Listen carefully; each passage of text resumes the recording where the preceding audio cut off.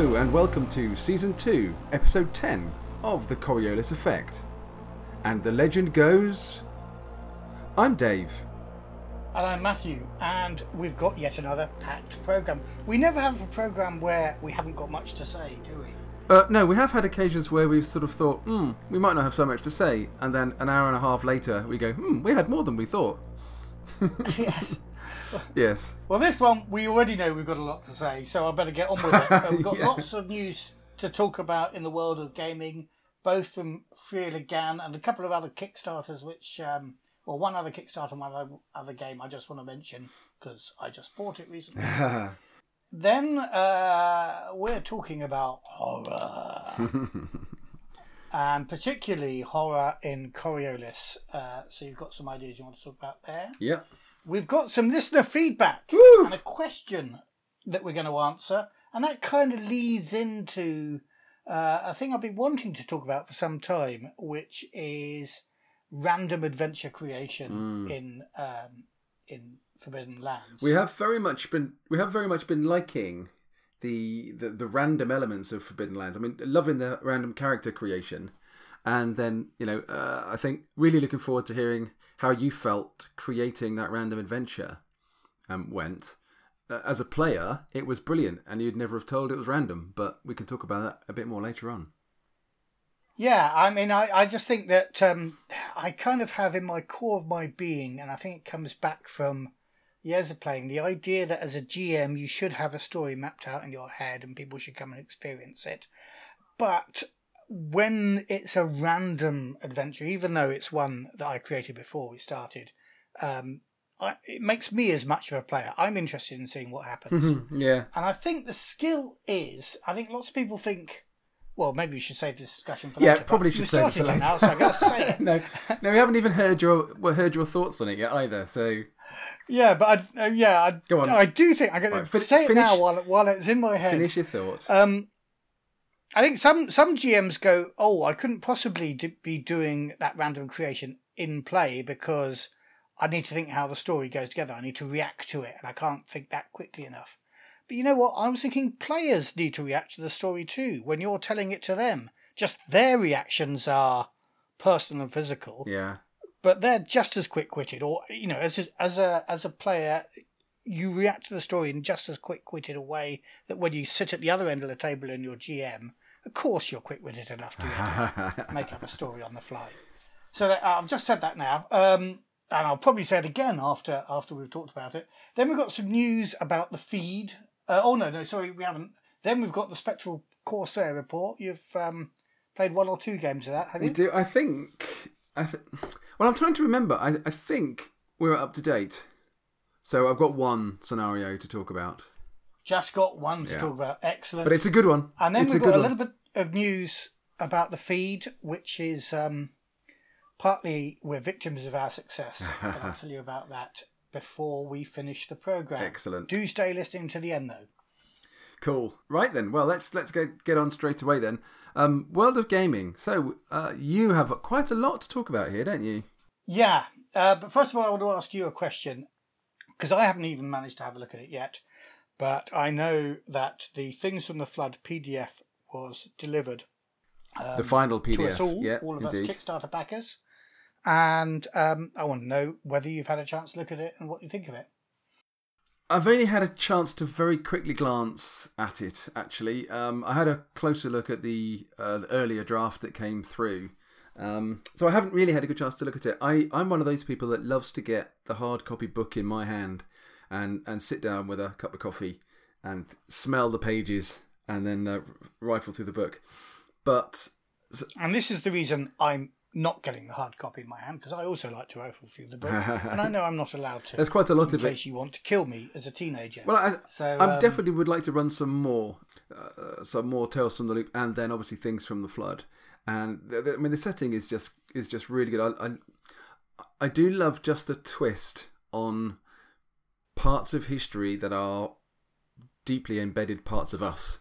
So we all lived through the 80s, we all lived through the 90s. And I think, just taking that twist on what is a very nostalgic sort of part of my life then twisting it into a game like this in such a good way is really exciting. So I'm very much looking forward to playing it. The slight problem is finding enough time. We've agreed that I'm going to run some start. Very much looking forward to playing it. My arse. We're struggling to get the time to play the games that we promised our listeners. I know. Well, it might just have to start something that when we're all retired, we can then play a lot more often. Yes, or if we get made redundant, but I don't think either of us have a chance of doing that.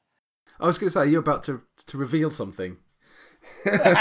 Okay. Sadly not. I didn't get promotion that I wanted at work, but that's about the worst news I can tell. I wouldn't mind being made compulsorily redundant, because then they'll give me a big bag of cash to fuck off. And that's fine. Yeah. Voluntary redundancy is not quite so good. That's what we're all waiting for. Yeah, I know. It's not likely, is it? Yes. Anyway. No. Yeah, so a couple of games I wanted to mention very briefly.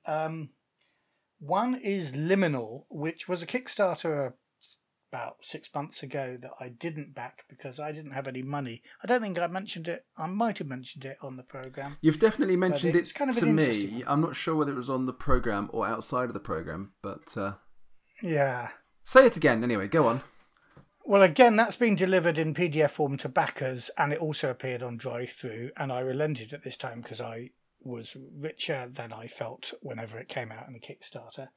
And it's a gorgeous... it's only a PDF, as I say, but the artwork in it is gorgeous, a lot better than I was expecting, giving it's a relatively small press version. Remind me what the thrust of the game is. What's the genre? Well, the game is modern day British fairies and a supernatural underworld. It's very much based on, or inspired by, I should say, books like The Rivers of London, police procedurals with magic, which I enjoy. Okay. And frankly, I'd like to make a game of. Another thing which radio listeners might have heard is Pilgrim. But very British and very much a sort of investigative game, and very much the liminal that it refers to is the liminal area between fairyland and the real world. Yeah.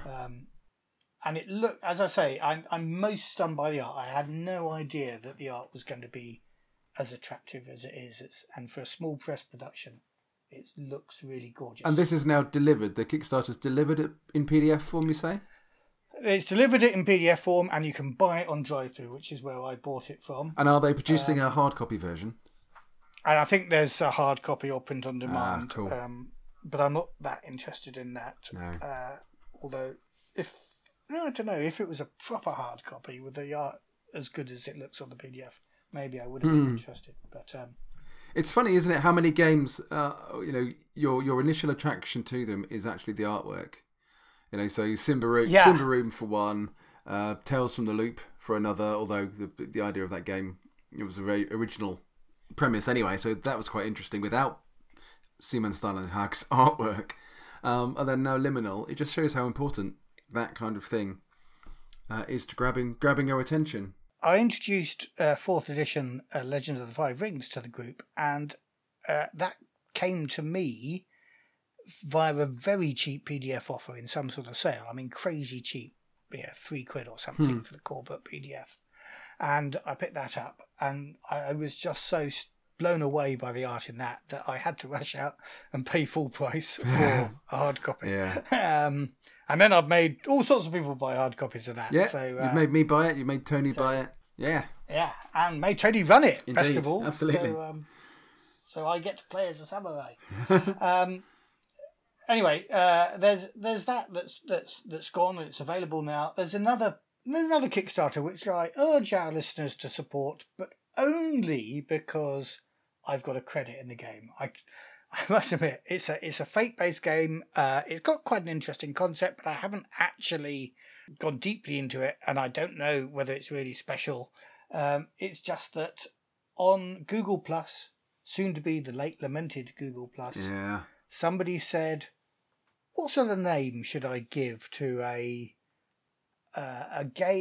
fate game about plebeian rebels fighting against the aristocracy in the 17th century, and people were suggesting names all over the thing. And, you know, 17th century, you're a historian. You're an ancient Roman historian, actually. You know nothing. I don't know. 17th century. I don't know a lot about the 17th. Oh, a bit about the 17th, but medieval and Roman is more my bag, yeah. Does Thomas Hobbes ring a bell? No, not really. Thomas Hobbes is a British philosopher from the 17th century who wrote about what he called Leviathan, which is the collective will of the British people. So I said this should be called Leviathan, and so it is. Well, it's called Leviathan Rising, or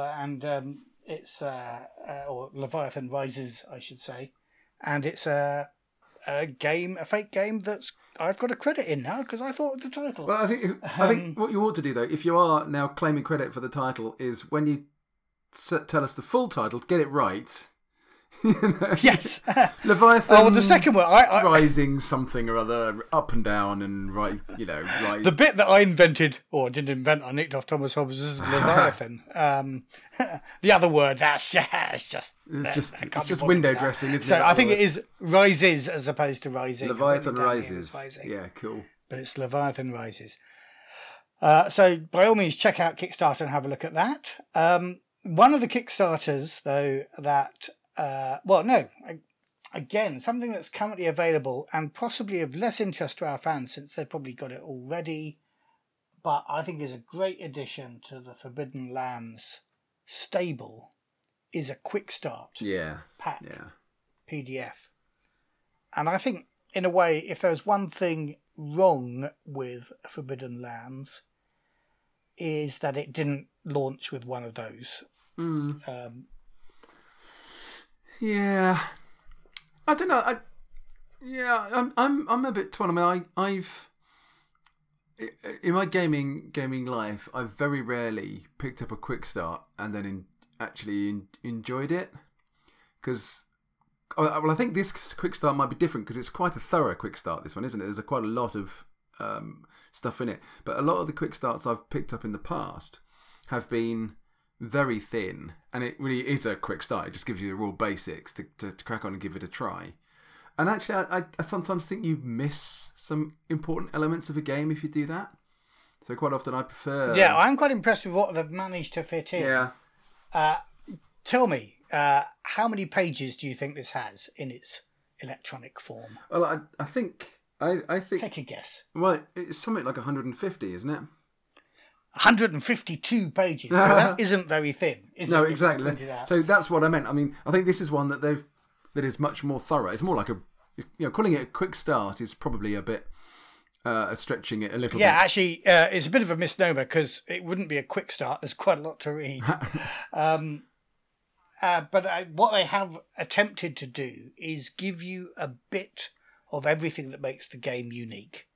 So there's some rules about about hex crawling. You've got a page of map, which is not the biggest map that we've got, but a little section of that. Funnily enough, the section that you guys are adventuring in our campaign around Whalers Hold. Cool. It's got a few random encounters, so a D12 or 2D6 random encounter table as opposed to the D66 one. So it gives you all the mechanics to try it and see whether you like it. It's got, of course, the basic combat rules. It's got you can't generate a character, and the biggest omission is magic. It does have magic in it, but it only has magic as it relates to one of the characters, and it doesn't have the magic mishap table. So that's the biggest thing that you lose out of it. I guess it makes me wonder what they've kept in favour of that stuff, because that's frankly one of the most important things about the way the magic works in this game is the risk of mishap. If you don't have that, then the whole sort of sense and aura of using magic changes, because magic is exceedingly risky. Yeah, this is a branch of magic that doesn't have an inherent sense of risk to it that they've chosen with this particular player. Yeah. It's kind of a healing form. But, yeah, you're right. It misses out on that. So my advice to our listeners is just go and buy the full game. Just go and buy the game. Nah, you see, our listeners have already bought the full game. Exactly. But if you're trying to persuade somebody else to buy it, I think this is a worthy thing to kind of download and see. And it does have, it has the Hexcrawl rules. That's one of the things that it's done instead of the Magic Mishap table. It's got some crits and stuff like that. So again, that takes there. It's got quite a lot on. It's really effectively got 2 chapters on your characters. So although it doesn't let you generate your characters, it gives you quite a lot of what makes the relatively standard races at first glance that you see into something special for Forbidden Lands. So there's quite a lot to read there. And there's, I really liked the introductory chapter on game mastering, and a big chunk of that is in there. So it would be a worthy introduction to somebody who's just thinking about picking it up. Generally, I'd say the Magic Mishaps is a bit of an omission, but I think I can live without it. It's just that whoever plays a Magic user in your quick start version of Weathertop is going to be pretty shocked when you get the full rules, and then he gets abducted by a demon. But after that, he'll learn. Yeah, exactly. In your second or third Magic using character. Although I guess I'm all for anything that gets new players into Forbidden Lands and other Free League games. So if it helps get somebody through the door and start playing it, then great. That's really good. Yeah, and I guess the other thing to say is it's not necessarily a useful thing for the people at your table. If you've got the box set and you're saying pick this up as a sort of free player's guide, it's not actually going to be terribly useful as a free player's guide. It's more useful, I think, to GMs, although there's plenty for players to read as well. So if if your brother wanted a player's guide, he's got to go out and buy the damn player's book. Yeah. Actually, you should have bought that for him for his birthday. He's had his birthday recently, hasn't he? He has, yeah. And did you buy him the player's book? No, you didn't, you tight sod. I sent him a card. What would you expect? Other Kickstarter news. Let's get back to the world of gaming. Although it's something that started off as Kickstarter that was nothing to do with gaming and now has something to do with gaming. I mentioned it last week that Free Legan have got a French illustrated version of Call of Cthulhu, the novella, not the game, currently under Kickstarter. Well, they've reached the stretch goal. That means now it's a game too. Or rather, now they're going to write a game, a Year Zero engine game, which will be interesting to see Year Zero doing horror. And what they've said very specifically is it's proper go mad and die horror. It's not going to be campaign based. It's one-offs by which you will be dead or mad. Well, that's what Cthulhu is all about. Cthulhu is basically charting the story of your character's descent into complete and utter madness or death on the way. Very few come out of it unscathed in one form or another. I'm not sure yet what they're going to be calling it, but I think the title that's currently doing the rounds is Deep Old Ones. Right. And now I'm in a bit of a quandary because I had Kickstarted just for the book. You've got to be the next level up to get the PDF of the game. And I've got to work out, do I want to get the PDF of the game now, a little bit ahead of everybody else, or do I want to wait until the inevitable Kickstarter for the Deep Old Ones? So that Kickstarter's still open, is it, at the moment? Yeah, that is. And how much longer is there to go on it? Oh, now you're asking me. Let me look at the Kickstarter website and check it out. Because I'm not particularly interested in the book so much, but I would definitely be interested in a Year Zero engine version of Cthulhu. So that might encourage me to pitch in order to get get the stretch goal. Listening to what you said before, though, you said I like a good book. I don't really like PDFs. So the stretch goal here is only the PDF.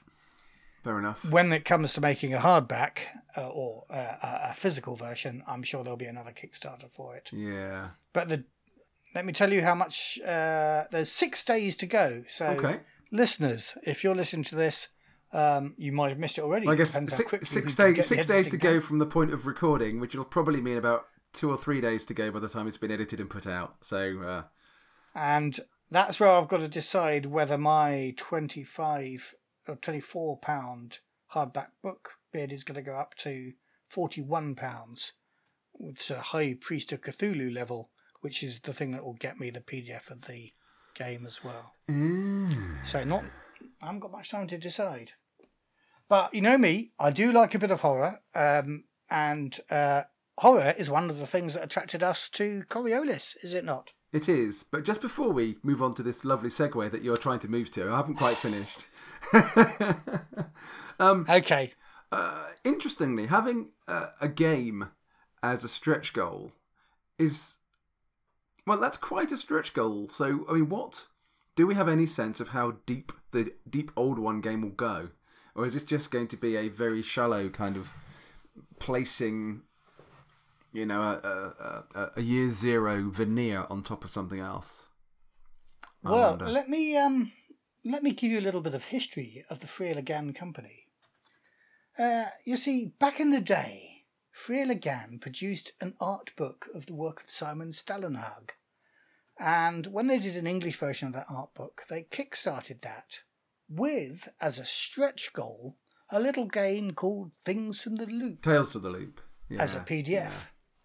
So it inspired a game that went on to win many Emmys. That's true, yeah. Not just a veneer on top of Coriolis or something. No, that's very true. So I'm sure they're going to take their time over this PDF as well. It's not going to be rushed out.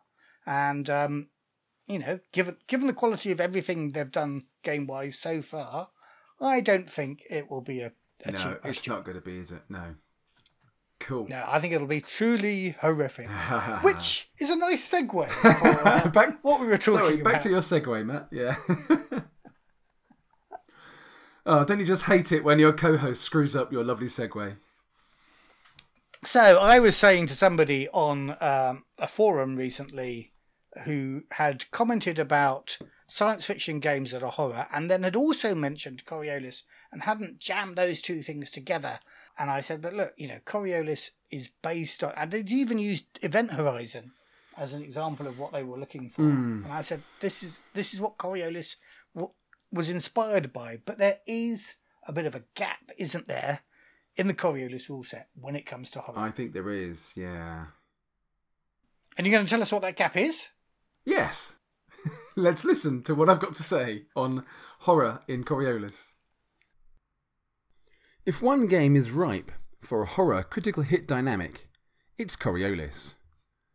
Crawling around the ancient remains of a portal builder ruin, or a derelict space hulk being stalked by something from Alien or The Thing, is an experience every player has or should go through.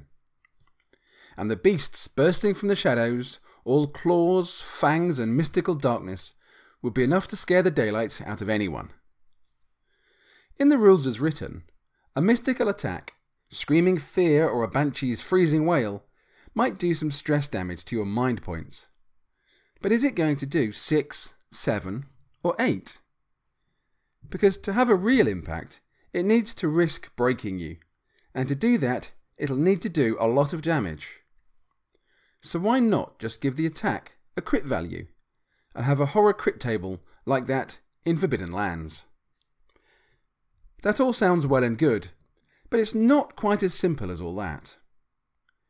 In Coriolis, you take damage to your mind points from fear or mystical attacks, but you also take mind point damage from normal, non-supernatural stuns, stun guns, stun sticks and the like. You'd think it's only fair that these weapons should dish out a critical hit. But a critical hit table that reflects a real horrifying critical hit might not work so well for a normal stun. So maybe it works if you keep stuns and horror separate. So that's what I'm going to do. Not least because it's a good idea, but also because I've done that already in the stun part. In my How to Play discussion, Poisons, Explosions and Stuns, in Season 2, Episode 3, and written up on my blog, rpggods.org, on 10th of September 2018. So, normal stuns. In that discussion, I said that each stun weapon should be given a critical value, as for usual weapons, and if you crit, you administer a stun to your target. I'd suggest the crit value should routinely be 1 for charged stun weapons and the like. As an aside, you could in theory be stunned by being whacked with a big stick, but the crit value for that kind of weapon already gives a roll on the normal physical damage crit table. It isn't easy to house rule something here, not without becoming needlessly complex, to reflect the idea of stunning somebody with a big stick rather than actually hurting them. Anyway, back to stuns. If your stun attack crits and you deliver a stun effect, the victim must roll to resist the stun using empathy dice and needing to score as many successes as 6s rolled in the original attack. If they fail the roll, the victim is stunned for the next round, at the end of which they get another resist roll with their target number reduced by 1. If they resist the stun at any point, they can then operate as normal. I think that works well, and is a nice and simple way to tweak the rules as written to give a usable stun mechanic. But it gets a bit more complicated with horror criticals. On the one hand, it's easy enough to do. The GM allocates a number of attack dice. You could call it in effect a mystic powers value, damage, and a crit value to any attack or environmental effect that can dish out mind point damage, as per any normal weapon. You could then resolve the attack in one of two ways. Either the attacker just rolls attack dice and achieves a number of successes, or the attack could be an opposed roll against the target's empathy or mystic powers skill, and then that resolves the success of the attack. Personally, I prefer the opposed roll option, as it then means mystics will be better able to resist, which feels right to me. Any crits get applied in the normal way too, with the exception that you roll the crit on the Forbidden Lands horror crit table. Having looked at it, I think you can cut and paste the whole table as it is, from Forbidden Lands and into Coriolis. Easy. So for example, the Hounds of Teredes have an attack called the Hunter's Howl, which you can see on page 329 of the book. This attack, as written, can only ever do 2 points of mind damage. It costs a darkness point for the GM to do it as well, and the target gets a resist roll, albeit a difficult one. So maybe not so terrifying after all. If we applied the rules I'm proposing, we could give the Hounds a mystic power score, which is effectively attack dice, to reflect the horror of the howl, depending on how horrifying you want to make it. From, say, 5, which would be pretty weak, up to 10, really bone-chilling. You run the attack, which would have a damage of 2 and a crit, I'd suggest, of 1. Or maybe 2 if you were being really kind. This now carries a real threat, and a real risk that the creature's howl will drive you to your knees in terror. This also brings an interesting suggestion for 2 new general talents.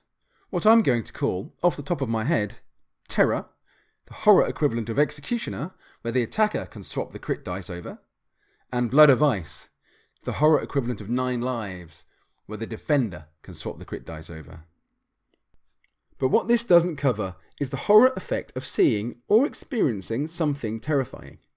The shock of being startled by a Bayara or a Hound of Teredes, witnessing or being the victim of torture, coming across a horribly mutilated body. Unless, of course, we say this counts as one of the environmental effects I mentioned a moment ago. The GM would then decide the attack strength, attack damage, and crit value, depending upon the circumstances, and would make the attack as I described before. So, for example, being startled by that Bayara might result in an attack of 8 dice, with damage of 2 and a crit value of 2. But if it takes place in the isolated dark and eerie decks of a ruined ship, that might become 10 attack dice and a crit of 1. Witnessing torture might start with an attack of 7 and a crit of 2, with the numbers going up or down if the victim is a close friend or someone you hate. And stumbling across a mutilated body might be an attack of 5 and a crit of 2. So to summarise, give your stun and horror attacks 3 things: attack dice, a damage score, and a crit value, as per every other weapon in Coriolis. If you crit with a traditional stun weapon, your target gets to resist, but if they fail, they're stunned. If you crit with a horror attack or environmental effect, you roll on the horror crit table, and take your chances. Well, that all makes a lot of sense, David. Did you just call me David? I did call you David. Why? Yeah. You're about to tell me off, aren't you? Well, no, yeah. I'm only get called. I'm about to tell you off, David, because I only get called this David is your when I've been homework, told off. Yeah. and you haven't done a good enough job. You've been copying somebody else's work. You said you could copy and paste that table straight out of Forbidden Lands into Coriolis, and I'm going to quiz that because I happen to have here a copy of Forbidden Lands Game Master's Player's Handbook. Yeah. And with the lovely fabric bookmark that was in itself a stretch goal, I have marked page 199, that number being in a skull, which seems to fit, critical injuries, horror. And, I read through those thinking, well, surely fantastic horror isn't going to fit in Coriolis quite as well as you imagine. But actually it does. Generally, it's a pretty good fit. I mean, there's things 44 to 45, for example, become a drunkard. I think I might change that for Opor addict in Coriolis. And so instead of drink wine or mead every day or suffer 1 point of damage to agility. Yeah, I mean, when I say you can pretty much cut and paste it, you can cut and paste the principles. That drunkard one could be anything. Could be you have to do something. Like you say, it could be Opor, it could be alcohol, it could be something else that basically steadies your hand every day. Yes, yeah, no, I can see that. It's lower down in the table though that I want to quiz you on. Okay.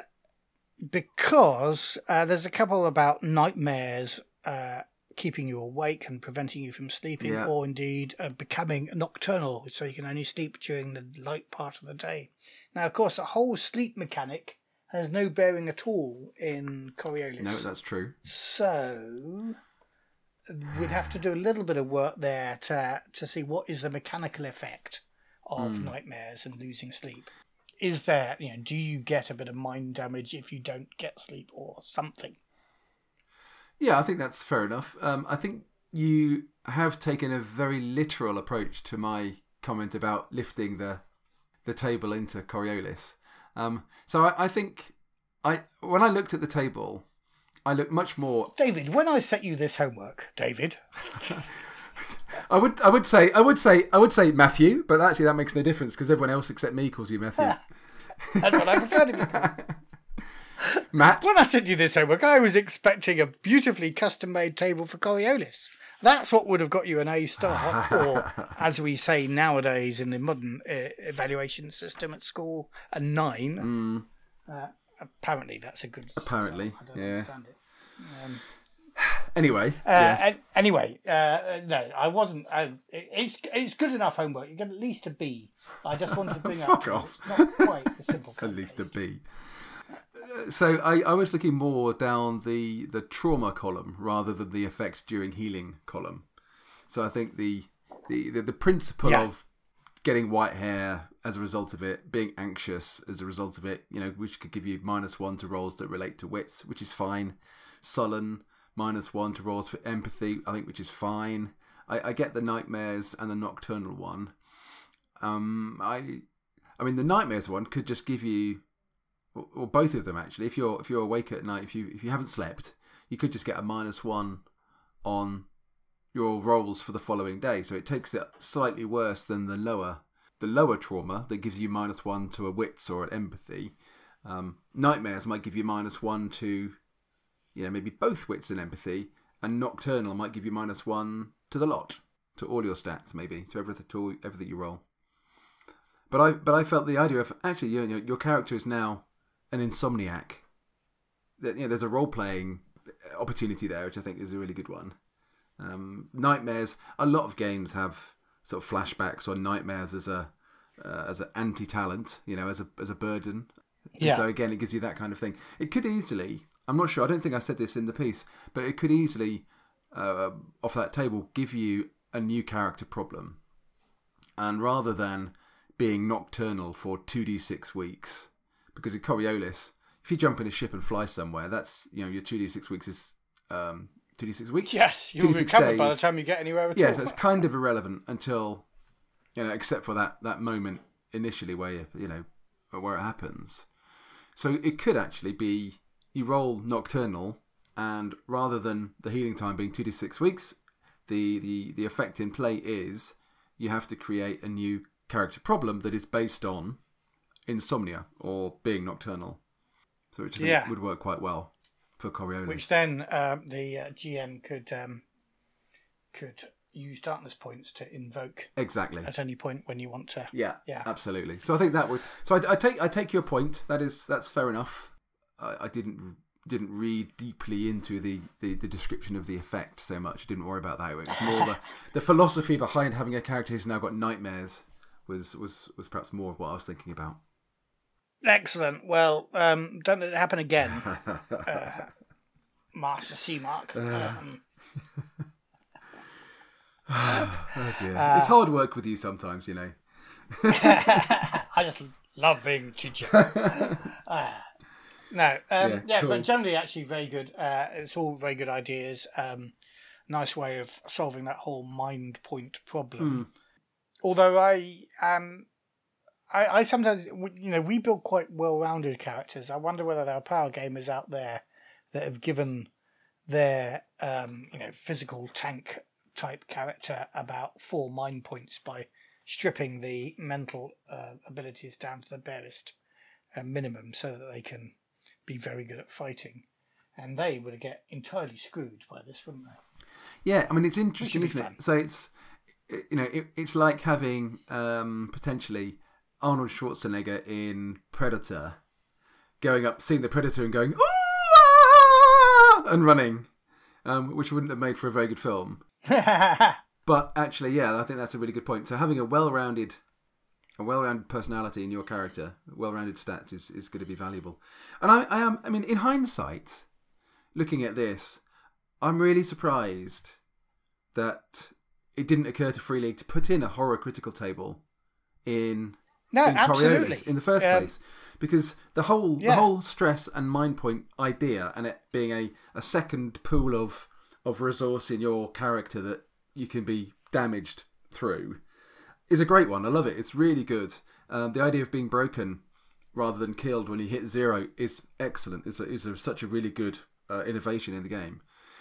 But yeah, you've got critical injuries on the one hand, but then actually your mind points and stress becomes almost irrelevant, because we had the conversation before about stuns, where if you want to stun somebody, put them down in one go, you're probably better off trying to break them on their hit points, because most characters have got the ability to do quite a lot of damage potentially. You're better off doing that than trying to do 6 or 7 mind point damage, stress damage in one blow, because you're never going to do it. So you're never going to knock somebody out in one blow on mind points unless you use my suggestions for rulings around stuns. So I quite like them. Yeah. I'm using them in my game. Jolly good. Cool. I'll use them in my game too. To your disadvantage. No, if you're going to call me Master C-Mark and you're going to give me a B for my homework, I'm going to claim copyright on this, and you can't use it in your game when I'm playing. All right. Well, it's not just me marking your work. It's Craig Atkins as well, who's just messaged us on Google Plus while you were talking to point out that as per our recent conversation in the last episode about whether weapons degrade when you roll a 1 at any point or only when you push the roll. We'd said obviously they do in Forbidden Lands, but I wasn't sure about Mutant Year Zero. Yeah. He says it's the same in Mutant Year Zero as well.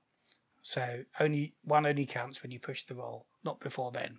But he does say, apart from that, the Grindbone tournament sounds like a great success. Well done.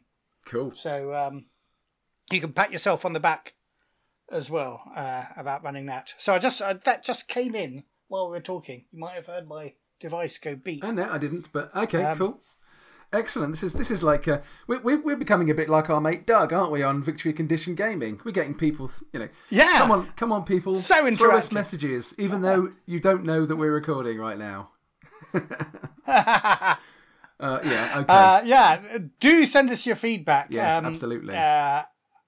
In fact, this might be a good time to talk about a bit of feedback and a question that we got from one of our listeners who emailed us on coriolis@fictionsuit.org, email address, for the time being at least. More on that anon. And he said, I have only recently discovered your podcasts, and now they are my accompanying listening material. This is, I should say, this is Kevin from Glasgow. They are my accompanying listening material while painting minis. I am really enjoying the chats and discussions you have, so much so that it has encouraged me to order the Coriolis rules. Ooh, get in there. Which I Excellent. Think yeah, so where's our commission? Free League? No, it's really good. I mean, I've always imagined that people come to us having bought Coriolis and then gone, oh, what can I find out about Coriolis online, and discovered the podcast. But here's someone that discovered us first, I guess probably via Forbidden Lands, and has now rushed out to get Coriolis as well. So that's great news. Yeah. Thanks, Kevin. Yes, thanks, Kevin. That was brilliant. A small request is that I got the Forbidden Land rules as well and loved the Ravenlands actual play.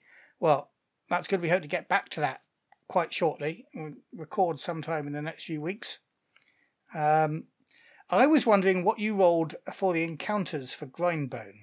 Is this to be reserved for a future podcast? I'll exercise a degree of patience. Actually, I was a bit flummoxed by that question because I thought, well, we didn't have any encounters in the Grindbone tournament. Is that what he'd been listening to? And so actually I emailed him back and said, is that what you're talking about? And if so, there were no encounters. We just pitted players against each other.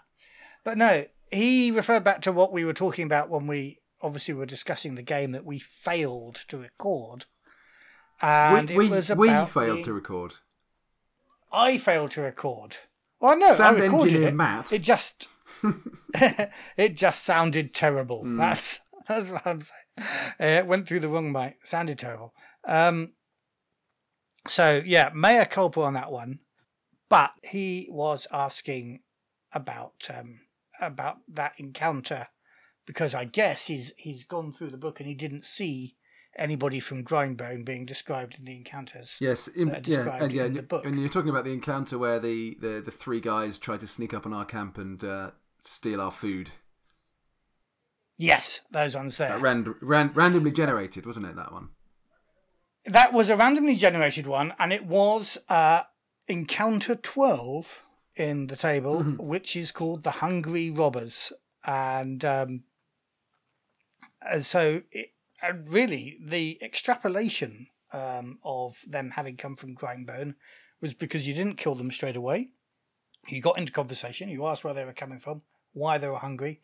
I'd been reading up about Grindbone just in case you went the wrong direction before the adventure. So Grindbone was in my head. So it's the first story excuse I could think of them. But, it worked quite well. That's what you get for making stuff up on the fly. On the fly, as it were. So thank you, Kevin. That's the answer. And anybody else that was wondering about an encounter with escaped slaves, they were actually the Hungry Robbers. I just turned them into escaped slaves. But it brings me to my essay. Well, actually, I'm just going to say a little bit about that encounter first. Because... okay, by all means. Yeah, a totally random encounter. Rolled off the table, as you say, number 12 or whatever it was. Hungry Robbers, which turned out to be Hungry Escaped Slaves. Totally random, just thrown in, resulted in about 2 hours of heartrending debate between me and the rest of the team about what to do with them.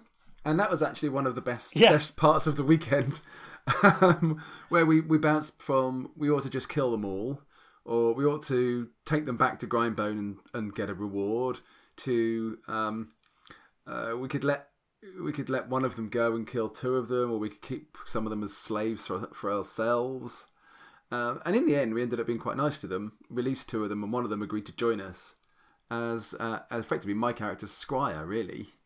But it was brilliant. It was really good. And all of it came from one roll of the dice and, interesting bit of role-playing and an interesting bit of GMing. It was really good. Really, really good.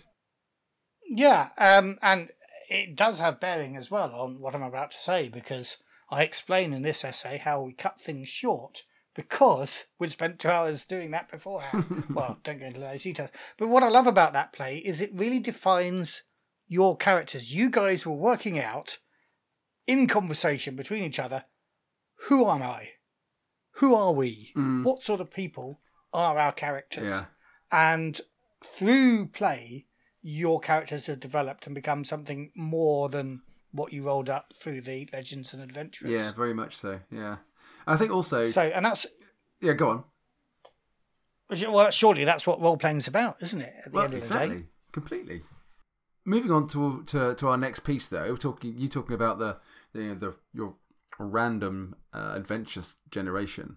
Before you get into that, I just want to say that I think from back in the day, years and years ago, I'd always been less than impressed with D&D random encounters, and after a while, as a D&D GM, I never used them.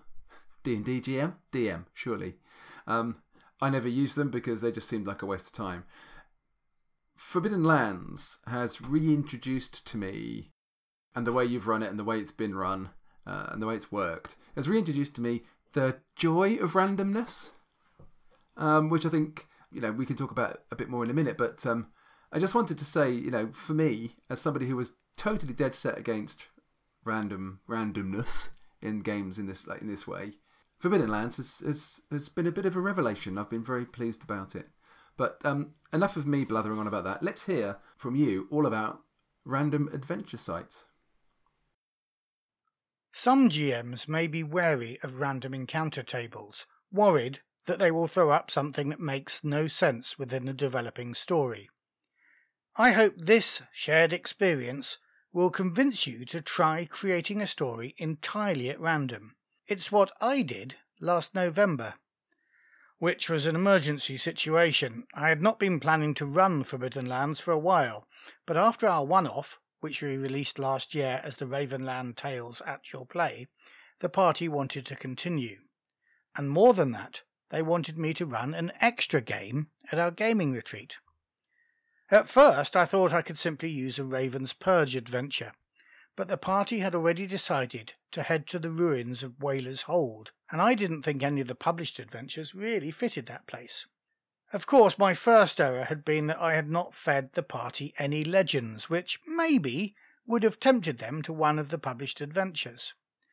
Now they were headed to somewhere I hadn't planned, so I needed to work out what they would find.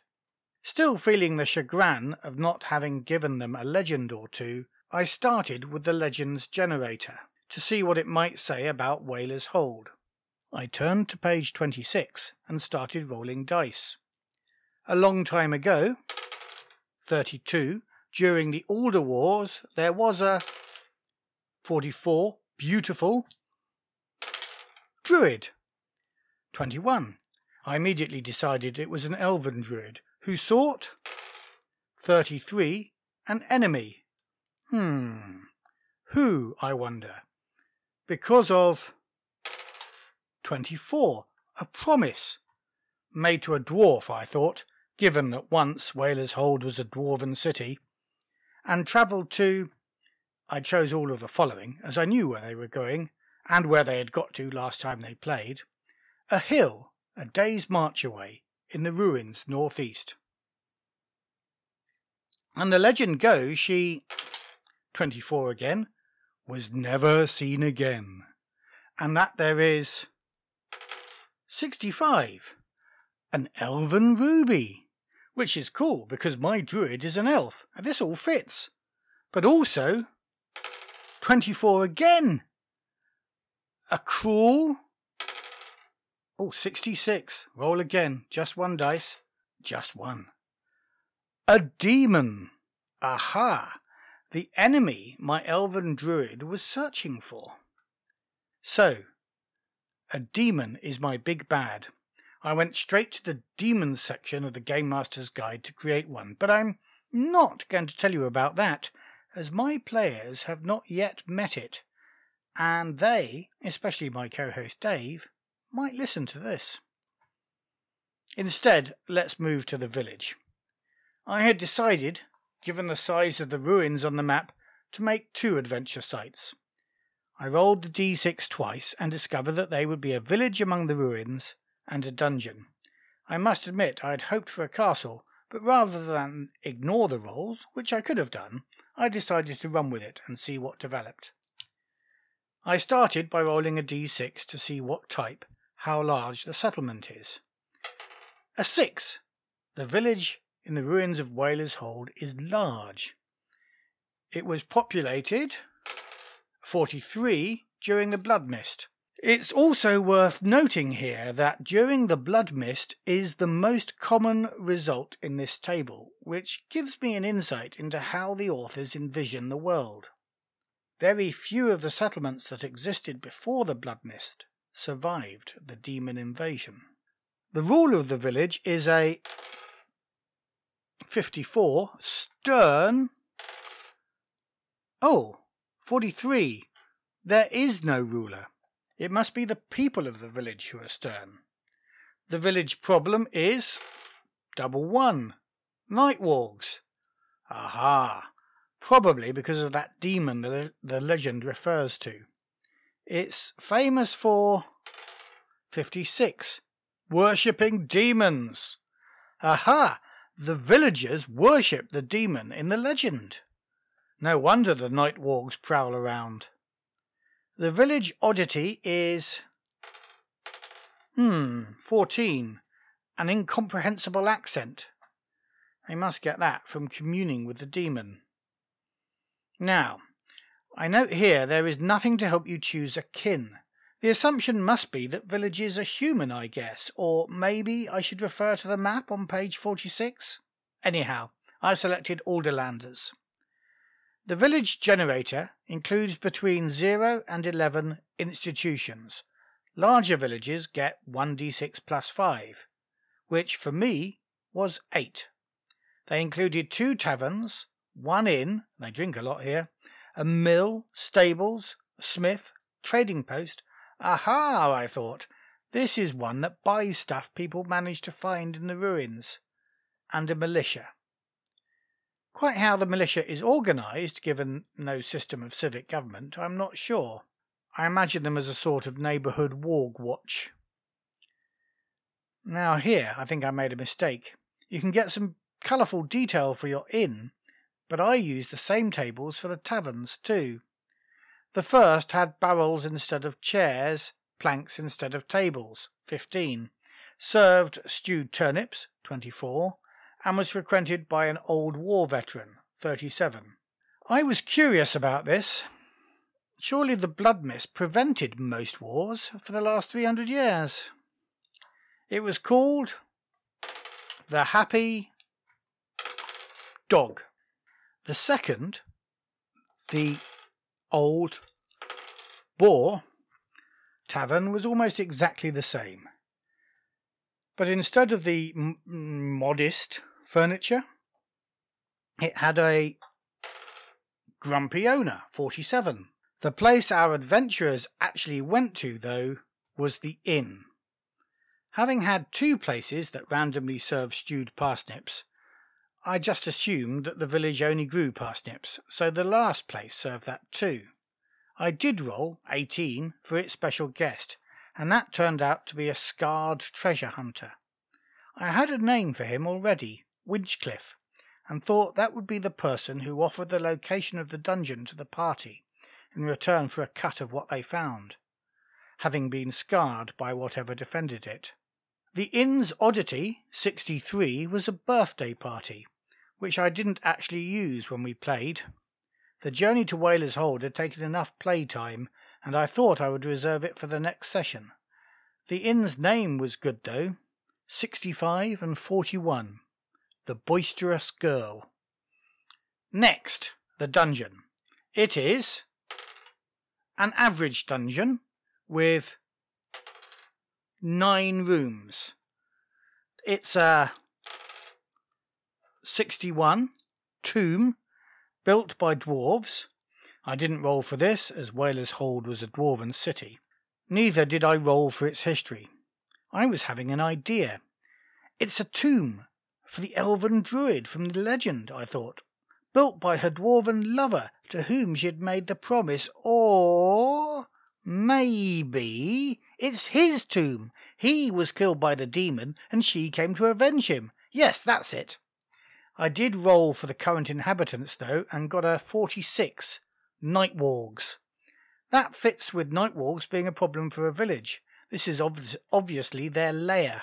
Is the demon trapped in the dungeon by the Nightwargs, I wondered? But if it was, how do the villagers get to worship it? Still, I did think then that our heroes might discover the demon as a big bad in the dungeon. That's not how it panned out in the end, though. The entrance to the dungeon is 26, down a hole. Right, so the scarred treasure hunter dug the hole. It's not the proper entrance to the tomb. It's fresh. There may even be a rope dangling down. In my head, I was already thinking he might have left 1 or 2 dead companions down there. I won't take you through all the rolls for the rooms. The hole led down through the ceiling of a corridor, at one end of which was a room with a creature, which I decided was a Nightwarg, and a valuable silver altar. This was, it would turn out, the most valuable treasure in the whole dungeon, in the likely first room the party would explore.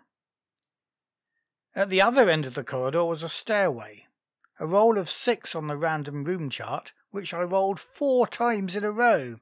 So it's a very long, deep spiral staircase, and that left only 3 more rooms in my dungeon. Thankfully, they were all actual rooms. Well, 2 rooms and a hall, not more staircase. But I was worried that this dungeon would not be big enough. 2 of the rooms had multiple doors, though. One had 2, one blocked and one trapped. I had the body of the scarred treasure hunter's companion in this one to give my players a clue. The other had 3 doors. I made one of these connect to the hall, but decided that I could extend the dungeon through the other 2 in play by rolling the dice as the players explored. To do that, though, they would have to defeat the 2 Nightwargs that I put in that room. Actually, I should be honest. I wrote X ? Nightwargs. I'd decide how many exactly when I saw the challenge that the one upstairs gave the players. The hall had no items or traps in it, just a creature. I rolled a 37. Undead. Not good enough. By now I had a story in my head about the elf who came to avenge the death of the dwarf and was cursed by the demon that killed him and now inhabited his tomb. I imagined the elf dancing for centuries with the cadaver of her dwarven lover, and that's what the players found. As it turns out, by this time we were playing late into the night, so I had no need to extend the dungeon through those doors. Indeed, I edited one encounter out. The players were meant to discover the demon in that hall too, watching the cursed elf dance, but I decided the elf was threat enough for my players' injured characters. The demon was elsewhere. Perhaps they'll meet it next time we play. Well, as you were saying before we listened to that, yeah, I think you, like me, like I imagine most gamers of our generation, sort of look a bit askance at random encounter tables because they just get in the way of the adventure that I've created, which I want to get you to. Yeah. And I think there's a thing here, which is by doing these random, by creating, I've created this random adventure before play. It was just in a way, it's sort of a way of getting the creative juices flowing. But it could have been done in play, I think. I'm prepared to extend it in play if necessary. Luckily, your 2 hours talking about your escape slaves from Grimburn made sure that wasn't an issue. But in a way, that dice rolling makes me just as much of a player as you. I don't know what the story is. I'm discovering the story just as you're discovering the story as we play it out together. Yeah. I mean, how do you think it would have felt if you had been doing all those roles, because there are quite a lot of roles to generate these things. How would you have felt if you were doing that at the table with us there? Yeah, How well do you think that would run as a gaming experience? I think I wouldn't do the random legend generation at the table. Yeah. I don't think I'd have made all of those rolls. I think I'd have made a lot more up. Yeah. There were some circumstances where I said, I'm not going to roll for this. I just know what's going to happen. But I think some of them, like the random dungeon one, if I'd rolled in front of you 4 times in a row, as I'm describing the staircase going down, yeah, then we'd have all had a good laugh over that as we watched that happen. I think there is a bit of a danger of, let's say, a demon appearing, and then, oh no, I've got to roll a random demon up. That would then take a bunch of time. Yeah. So I'm not sure whether I would have done that. But I think I could have fudged it in places, made some rolls where I was really stuck about where you want to go, and then be inspired by what came up. Yeah. I mean, with these rolls, for a random adventure, there was quite a lot of consistency. Night Wars came up randomly twice on the dice. Demons came up randomly a couple of times on the dice. So that's what helped me think, well, this is what this story is about on the fly. Well, it's interesting. I mean, the reason think I could have. Sorry, the reason. No, just clear. The reason I ask is Mutant Year Zero has a very similar principle behind it. In that, I think it wants you to, as a GM, to be rolling up the zones as the characters are exploring them, and I never did that. I never did that at the table because I felt that would just all be a bit too cumbersome and a bit too slow for the game. So I never tried it. So maybe I should have bitten the bullet and given it a try and see how it worked. But I always worked out roughly where they were talking of going. I would then, before the game, pre-generate each of the zones that they might end up getting to, and then let it play out from there. But it did feel that it ran the risk, and I think there's a way that Forbidden Lands might have changed it slightly. It felt to me there was a risk of, you go to a zone, you roll the zone, it's got a bit of radiation, it's got a bit of something or other, you've got bad guys in it, you see the bad guys or you don't see the bad guys, you avoid them or you fight them, and then you move on to the next zone. And it felt it could very quickly become quite clunky in doing that. In Forbidden Lands, and I think, kind of thinking about it, they probably did do some of this in Mutant Year Zero as well. In Forbidden Lands, you've got a lot of zone sites that you can pick from, that they can reach and they can get to. And you've got the random generation for things like dungeons and castles and stuff, which Mutant Year Zero doesn't really have. Although there are quite a lot of zone adventure sites that they've put out for Mutant Year Zero. But I found myself naturally falling more back onto here's the scenario, here's what the thrust of this particular scenario will be, and here are the zones they might go through it. And I'd do the zones randomly, but I'd have a thrust of the game in mind. But I wouldn't do the randomness. Yeah. I wouldn't do the randomness at the table because I thought that was bound to be too cumbersome. Yeah, we ought to try. So I've got a little bit of the scenario that you didn't do that we'll play through next time, and I'm hoping to give you some a legend that will direct you to one of the pre-published sites. Right. Okay. Next time as well. So I'm not going to be doing a particularly random one next time, but I'd like to give it another go. Maybe maybe the one after that. Who can tell? Yeah. I mean, one other thing I would say is of actually doing it randomly at the table to see how it goes. I mean, one thing I would say is I didn't know, I couldn't tell that the game that you'd played out for us on that occasion was randomly generated. So it got no sense of it being a bit clunky or not really fitting or feeling like all the elements were just random generation ideas that were then chucked together and kind of made to work. It played out really well. And listening to your piece there, it's clear that there is still quite a lot of creative GMing going on in bringing together these ideas into, the ultimate sort of conclusion of it, which was, this elf, this cursed elf who's dancing with the body of her dwarven lover, and it makes it into a very kind of sad love story.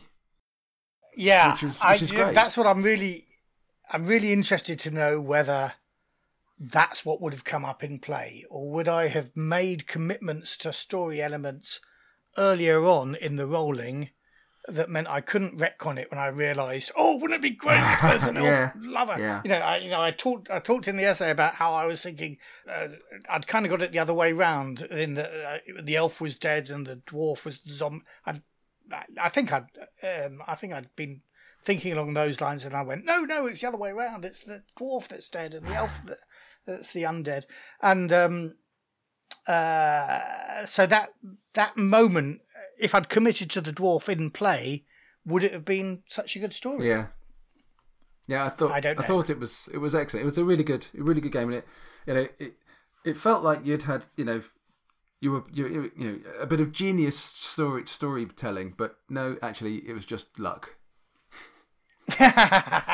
Luck and genius. But no, I do think, what I was wanting to demonstrate is almost that I think people think, oh, I can't think quickly enough on the fly to do this in play.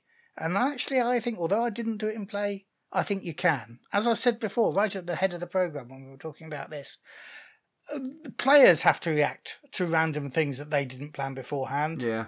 And as a GM, you're a player. And if you can react, mostly by hitting things with a sword, I guess. If you can react to random things when you're a player, you can react to them when you're the GM. I think also, give it a go. A good GM or a GM with a little bit of imagination can almost certainly run a pretty good game completely off the top of their head. Or you give a premise, you put the players in a situation, and that's all you do. You then let the game play itself out. So you have to react as you go along to how the players are reacting to the situation you've put them in.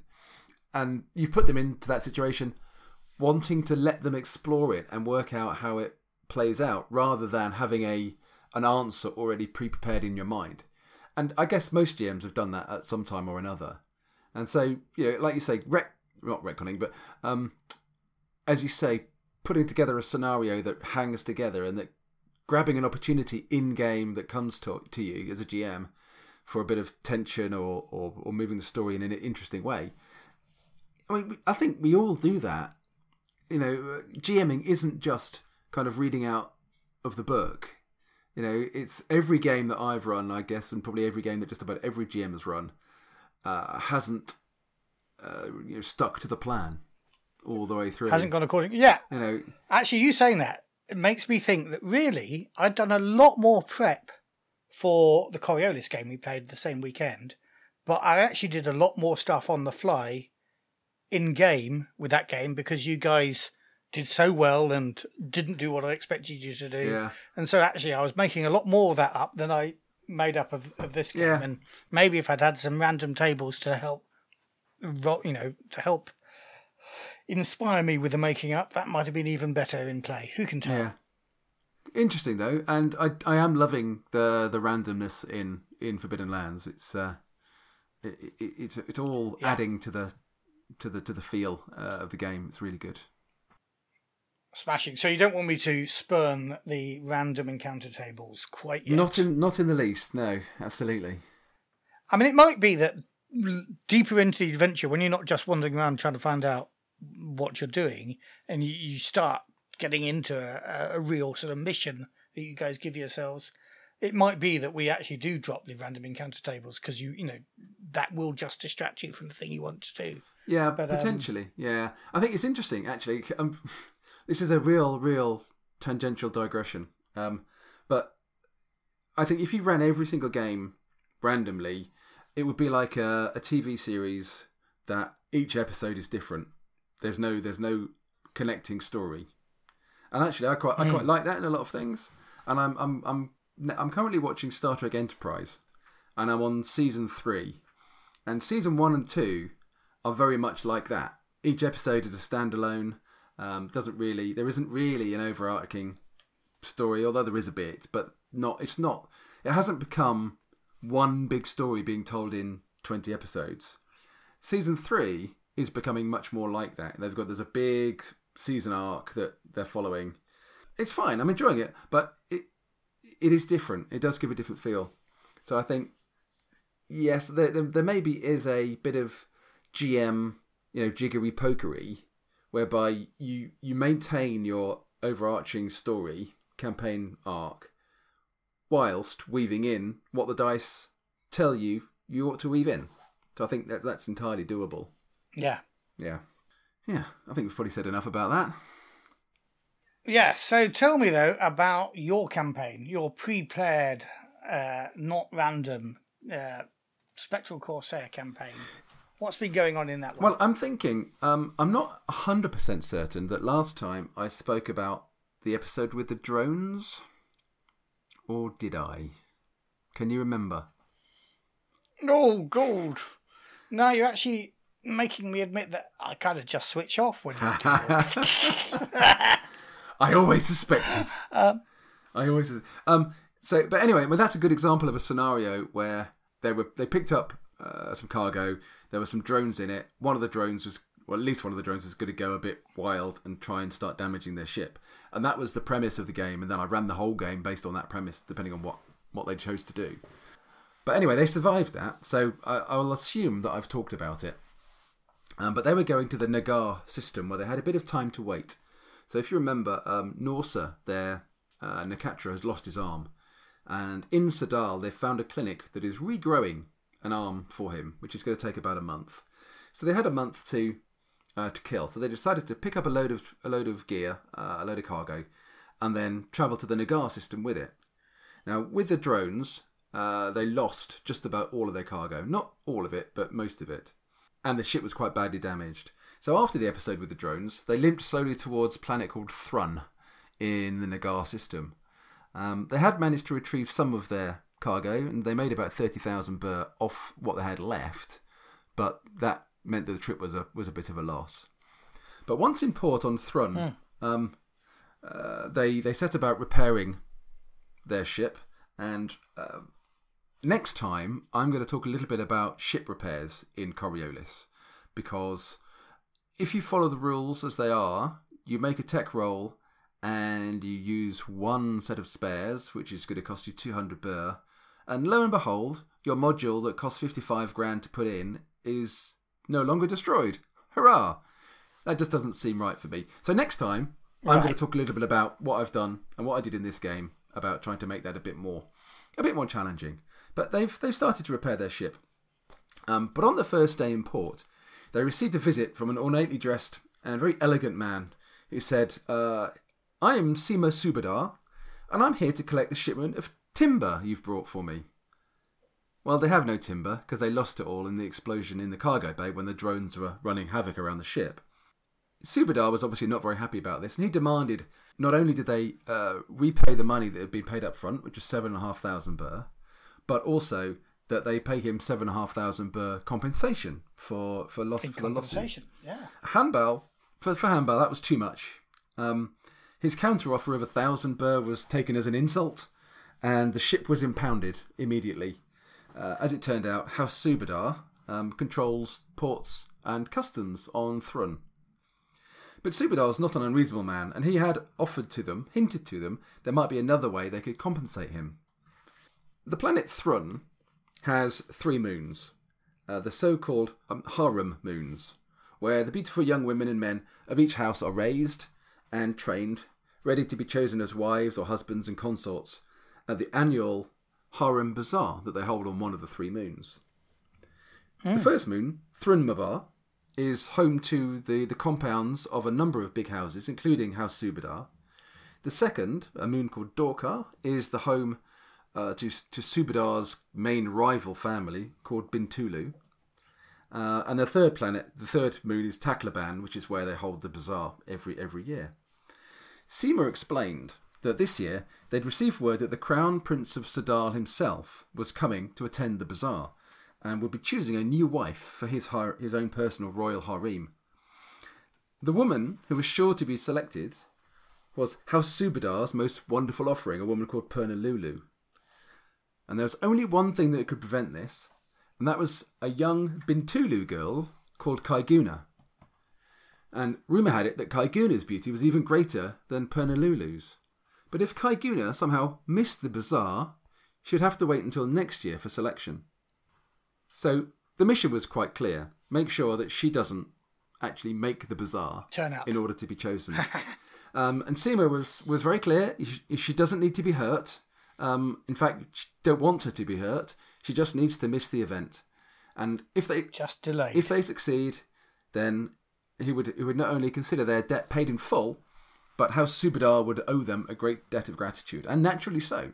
Getting one of their women, one of their girls, into the royal harem of the heir to Sadal is pretty good in terms of social advancement. So they decided that this seemed like a good proposition. Their plan was to go to the Bintulu compound and pretend to be representatives of a powerful, interested party to review the men and women of the renowned House Bintulu before the bazaar itself, and then make recommendations to their master, who was to remain anonymous. Abdelakar, because he is the negotiator and has got some exquisite clothing, he would play the role of the chief advisor, and Hanbal and Norsa would go along as his personal entourage to help him.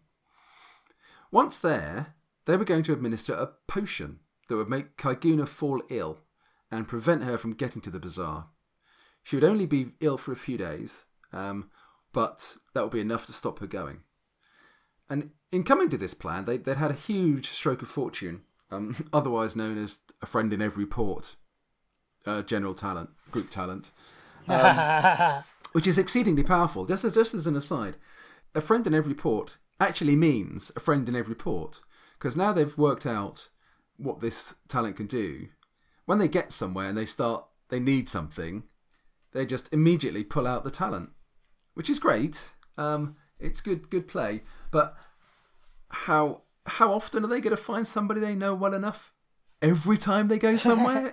I think there is a risk of overdoing it a bit. But it might be more for me as a GM to be, I don't know, like shaving the edges off it somehow by making it a bit. Yeah, I don't know. What if it's quite good fun to say I know somebody here. You used it quite effectively in my campaign. Yeah. I don't mind if they've got a friend in every port across the universe, but what happens when they go back to a planet where we've already defined the friend they've got in that port? Yeah. So, if you guys met a mercenary on the planet Paradise, let's say next time you're back on Paradise and your engines are blown up or something and you need a mechanic, would I let you use friend in every port there, or would I say, oh, no, you have got a friend here, but it's this person? Yeah, who isn't a mechanic. That's a really interesting point, because kind of the way I've played it and the way I felt it as a player when we used that talent in your game was that after that scenario, here we now had a generally positive, friendly NPC that we could talk to, but who you could then play as you saw fit. Then with the talent itself, allows you to find somebody who, for that scenario, is going to be helping you and on your side, isn't going to betray you. But that doesn't mean that next time you meet that guy, that he might betray you that time.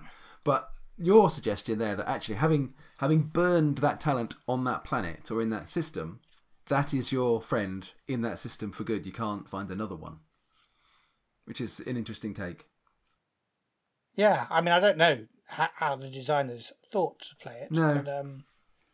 But it's interesting. I think obviously I can feel it differently as a GM in this campaign because we play a lot more frequently than we do with you in Coriolis. It comes up a lot more, and now because it comes up a lot it more. only comes up once a year with you guys. Yeah, exactly. I mean, because it comes up a lot more, they've now got in their minds actually, this is a really useful thing, and we want to use it. So they're looking for an opportunity to use it rather than it being kind of pulled out at the last moment if everything else has failed. Kind of the first option rather than the last. But anyway, back to the story. So Abdelakar, having used this talent, happened across an old friend and a former co-worker with Jubal, who was a poisoner called Arib. And Arib could help them, but with the time they had left available, because naturally enough the next bazaar was only a few days away, he couldn't be exactly sure what his concoction would do. Hanbal told him Make it more potent rather than less, if you can't be sure. Potentially a risky strategy to take, but that's the way they went. So they eventually arrived on the moon, Dorkar, where they were going to find the Bintulu compound, and they were welcomed with a number of other prospective buyers, and they were led through the compound and into the main tent. And it was here that they were presented with Kaiguna and all the other Bintulu harem men and women. Abdelakar immediately made for Kaiguna, being the leader of their group, but screwed up his role so badly, she repelled his clumsy attempt to ingratiate himself. Hanbel stepped in to try, and was very surprised when she seemed to actually like his no-nonsense and man-of-the-people approach. And eventually, Hanbel convinced her to take a sip from his drink, but not before he'd had to take a sip himself. Now, prior to this, he'd put the poison vial that he had in it, so he knew he was taking a risk here that he might himself become ill in the same way that Kaiguna would. But Kaiguna took a drink, as Hanbel had done, and almost immediately she began to retch, the poison taking effect very, very quickly indeed. Hanbel himself wasn't feeling well, but he wasn't as bad as Kaiguna, and was particularly shocked when she then fell to the floor, clearly in a very, very bad way. There was shrieks and cries, but in the chaos, Hanbel, Abdelakar and Norsa fled through the crowd and got back to their ship. But it was on the way back to the ship that Hanbel fell, the poison taking hold of him in the way it had Kaiguna. Norsa grabbed him, carried him back to the ship. Their mission was obviously a success because Kaiguna, it seemed, was dying on the floor behind them. But unfortunately, Hanbel couldn't be revived. And for the second time, oh no, the captain of the Spectral Corsair was dead. I know. You get through captains like blimmin' Spinal Tap get through drummers. That's why it was called the Captain's Curse, that episode. In hindsight, anyway. Yes, so I'd made a number of rolls on how powerful the potion would be, the poison would be, and those rolls basically got loads and loads of successes. So the guys didn't know how well Areep had done in making this concoction. And they each had 2 doses, and Tony put his whole vial in his drink. So I decided immediately then, okay, whoever drinks it is going to have to take 2 attacks from the poison. And Hanbel resisted the first one, but the second one critted him, and Tony rolled 66 on the crit, which basically meant something in his brain had burst because of the poison. And he went down, and he's dead. I hadn't expected anyone to die in that game at all. There was very little fighting going on. In fact, I think they ended up fighting a brief fight with one of the guards after it became clear that they'd poisoned Kaiguna, or something was going on. But that was a very short little fight. Otherwise, there'd been no combat or anything in that game. And still, Tony was dead. So sorry, Tony. He's planning now on rolling up as his character Sister Mariam, who's still on board the ship. And Sister Mariam was the Alarms Temple covert spy who had been masquerading as a witch smeller on Coriolis. So he's going to roll up her as his character and take that on. It's a good character. Yeah, it works really well. But now we only have one character left who is on the original crew. So everybody else is the new character that's come in. Shows you how deadly this system is. It does. It's a good game, though. It was a good game. Yeah. Well, that's good. That's great fun. I did fall asleep halfway through. What was it about the drones you were talking about? Well, if you missed it... Sorry, that joke doesn't work since we had a conversation about... I know. But if you missed it, you'll just have to listen to the podcast. Or maybe, if you fell asleep in it, then you clearly have to do the editing this time. I edited the last one. I know, but it's your punishment for being sarky. Talking of the podcast, though, yes. We've got some podcast news, and that is that we're doing really well. We've got about 600 odd subscribers. Brilliant. I'm very wary of these figures. We've seen this is our 90th episode. I know. For a start, how on earth is it? No, I know we've had quite a lot of actual plays in there, but when I saw that figure, I thought, blimey, 90. I hadn't realised it was that many. We did do 31 for the month of RPG. Oh, a day. okay, all right. You're counting so that. All there are right. some short ones there. But still, I'm quite proud of the fact that it's 90 episodes. And we're seeing coming on to up to about 3,000 downloads a month. It's brilliant, yeah. Which means that the cheap way of hosting that I had originally, when this was just a little experiment, I didn't know whether it's going to be popular. When we thought we might only ever have one podcast, we might have only ever episode. had one. Yeah. And I wasn't going to fork out on a hosting service for one episode of a podcast. No. So I booked it in with AWS, which is really cheap at the lower levels because it basically you pay fractions of a cent for every transaction, as it were.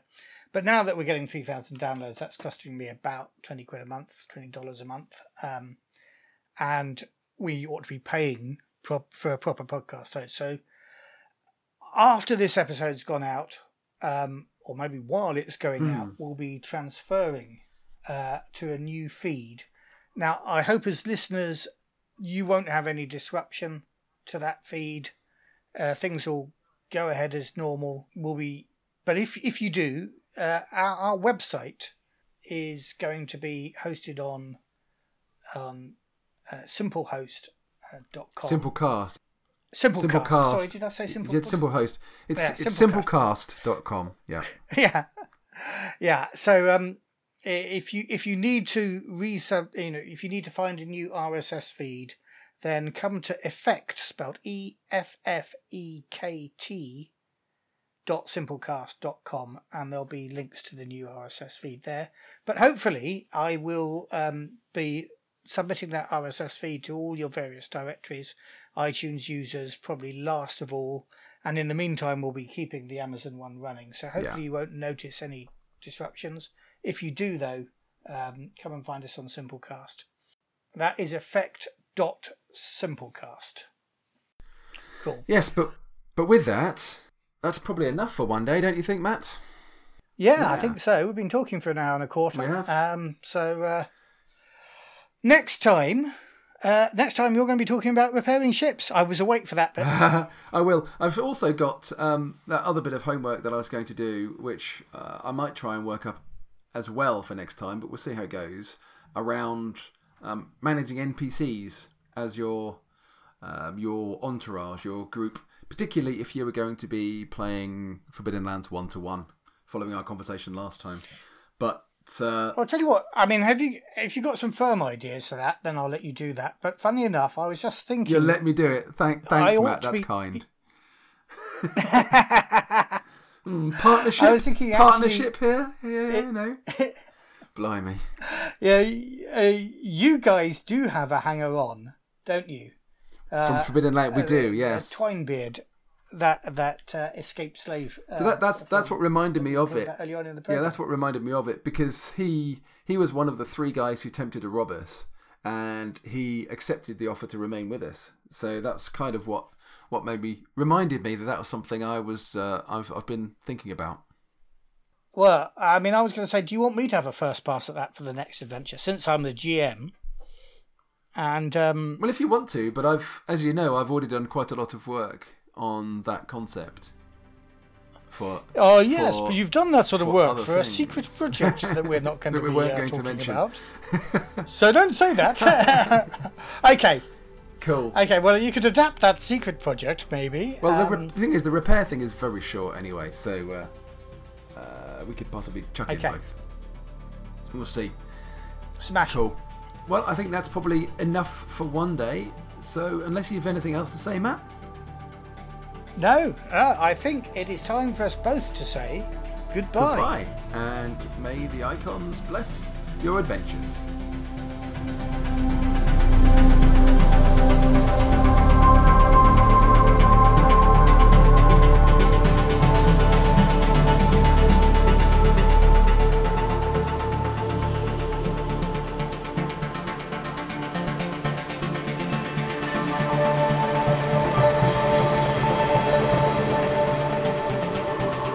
You have been listening to The Coriolis Effect, presented by Fiction Suit with the RPG Gods, with music by Stars on a Black Sea, used with permission of Free League Publishing. Imagery from NASA and the Hubble Space Telescope, brought to you by Wikimedia Commons. Typeface is Code by Font Fabric.